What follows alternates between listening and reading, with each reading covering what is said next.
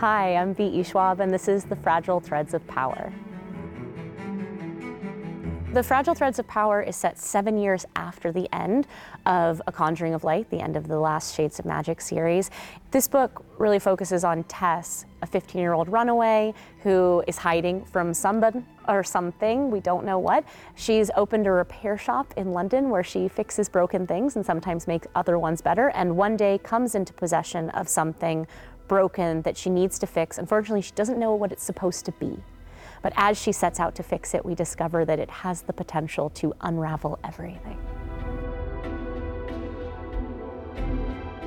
I want you to explain the Four Londons. Sure. How you conceived this absolutely magnificent idea that is now sustaining 2 series. Yeah. And where we are as we pick up in Fragile Threads of Power. Sure. So the Shades of Magic series, which is the original trilogy, is inspired by the desire to write a portal fantasy. You know, that Lewis-style portal fantasy tells you that there's a cupboard somewhere in your house that doesn't have a back to it. I love having a point of departure from our world, so I wanted to write a portal fantasy, but I didn't want to write multiple distinct worlds. I didn't want to need a map.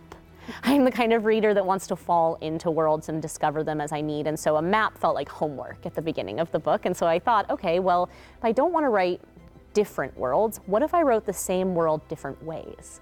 And so what happened is I designed 4 alternate realities. There's the gray world, our world, where magic has been forgotten. There's the red world, where magic is worshipped like a god. And there's the white world where magic has been enslaved and kind of bound to the whims of the people and is refusing to rise. And there's the black world where magic became so exquisite and so intrinsic that it consumed the hearts and minds of all the people and it burned the world down. And so what we have are a rare handful of figures called Antari magicians who have the ability to create doors between these worlds which are no longer connected. They were at one time, but after the black world fell, the doors between the worlds all closed, and now only people with a specific kind of magic can move between them. And of course, because that creates a have-have-not element, there are always people who would like to move between those worlds for their own gains and are unable to. And so the first series looked at a handful of characters who were thrown into this situation, some who had that power, some who did not have the power. This new series, the Threads of Power arc, happened 7 years later. And so I wanted to write a sequel series, but because I like to make things difficult for myself, I also want to write it in a way that one day Shades of Magic could be seen as a prequel series. So you'll be able to enter the story at either point, at either cast. And I really just wanted to move us forward 7 years to look at the aftermath of one series on the next, because 7 years is enough time that we regenerate, we manifest ourselves anew. It's enough time that we can have the end of one era and the beginning of the next. And I've always been fascinated in origin story and aftermath. And they kind of go hand in hand. Aftermath can be our present and origin story our past, or the origin story can be our present and the aftermath our future. And so I'm always just really interested in cause and effect in narrative. Why fantasy? I cannot imagine writing reality. I grew up wanting the world to be strange. I am that kid that went hiking and looked for keyholes in cracks in the stone. I am always wondering, what if? What if there was more? What if the world was weirder? To separate the world into the 2 dead guys, right? You have the Tolkien writers who write the kind of fantasy you'll only ever access through the pages of a book. You'll never see Middle Earth any other way. And you have the Lewises who tell you somewhere in the house there's a cupboard with no door and send you looking. And I want those. I as a reader, I want that. So as a writer, I want that. I want to make readers doubt their reality, even just a little bit.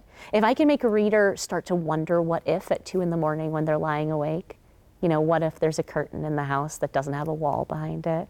What if there's a floorboard that's loose and leads down past the boundaries of the house? I know. What if there's a tiny dragon who is dive bombing us? What if there's a moth that's spying for a zombie, like whatever it is, I just want everything to be wondrous.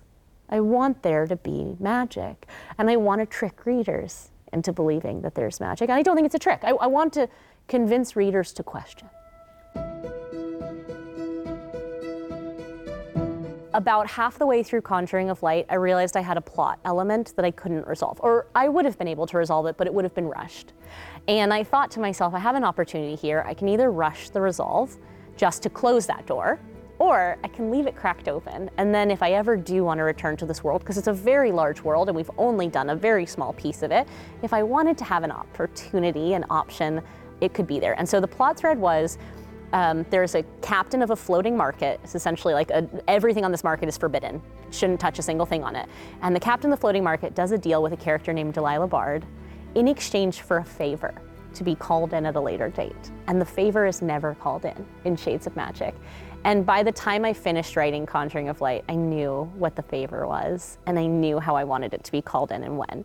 And so essentially, when we start the Fragile Threads of Power, we meet Tess, the girl on the cover, a 15-year-old runaway who's running a repair shop in London because she has this exquisite and very rare ability to not only see the threads of magic that compose our world, but to manipulate them and to change them. And the way that she uses this is often to fix broken things.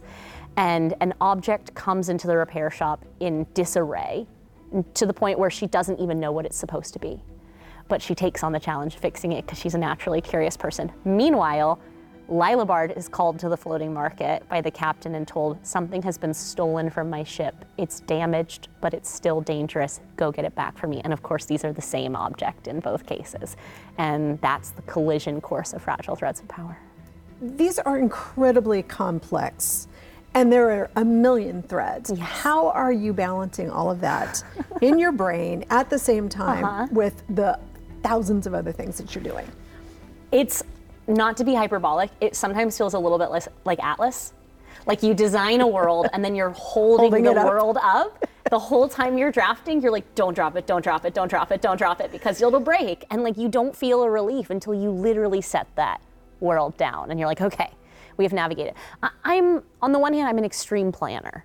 I am the opposite of somebody who flies by the seat of their pants. I have a lot of anxiety, and the way that that manifests in writing is that I need to know that I have enough material so that I don't wander 100 pages in the wrong direction. So when I sit down to write a book like Fragile Threads, I have the entire book planned, beat by beat. And the only thing that I don't have planned necessarily is the narrative order in which I'm going to tell it. So say there are 8 perspective characters in the book with a different hierarchic level. Let's say 4 of them are core. I will know the chronological order of their story. I know what their arc is. I don't necessarily know how I'm going to lay that out for the reader. I just know that by the end, here's all the information that we will have gotten. And then a lot of the drafting process is about kind of figuring out, okay, well, what if we start in Red London, and we can then go to White London, and then we'll come back to Red London, and we'll go to Grey London. And I'll figure out like which character to start with, which characters to follow for where. When 2 characters are together, which point of view we're gonna choose to align ourselves with based on what those characters will notice.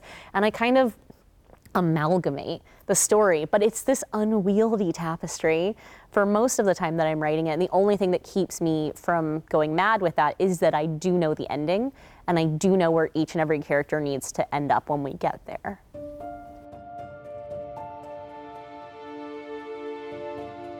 Books are time capsules of the people that we are when we're writing them. And then the book becomes a book, and we continue to grow, and the book doesn't. The book becomes a static object. And so the luxury of getting to return to a series and of carving in enough time in that series that I age 1 for 1 with my characters. Because I finished writing Conjuring of Light in 2016. It came out in 2017, but I wrote it in 2016. So for me, it was exactly 7 years from book to book.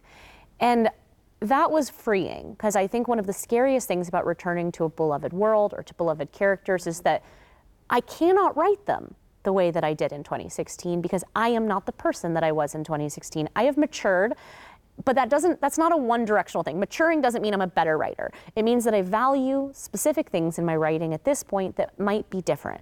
I am a much more character-driven writer now, after The Invisible Life of Addie LaRue, which is my very first ever character novel, meaning that the vast majority of the conflict was internal instead of external.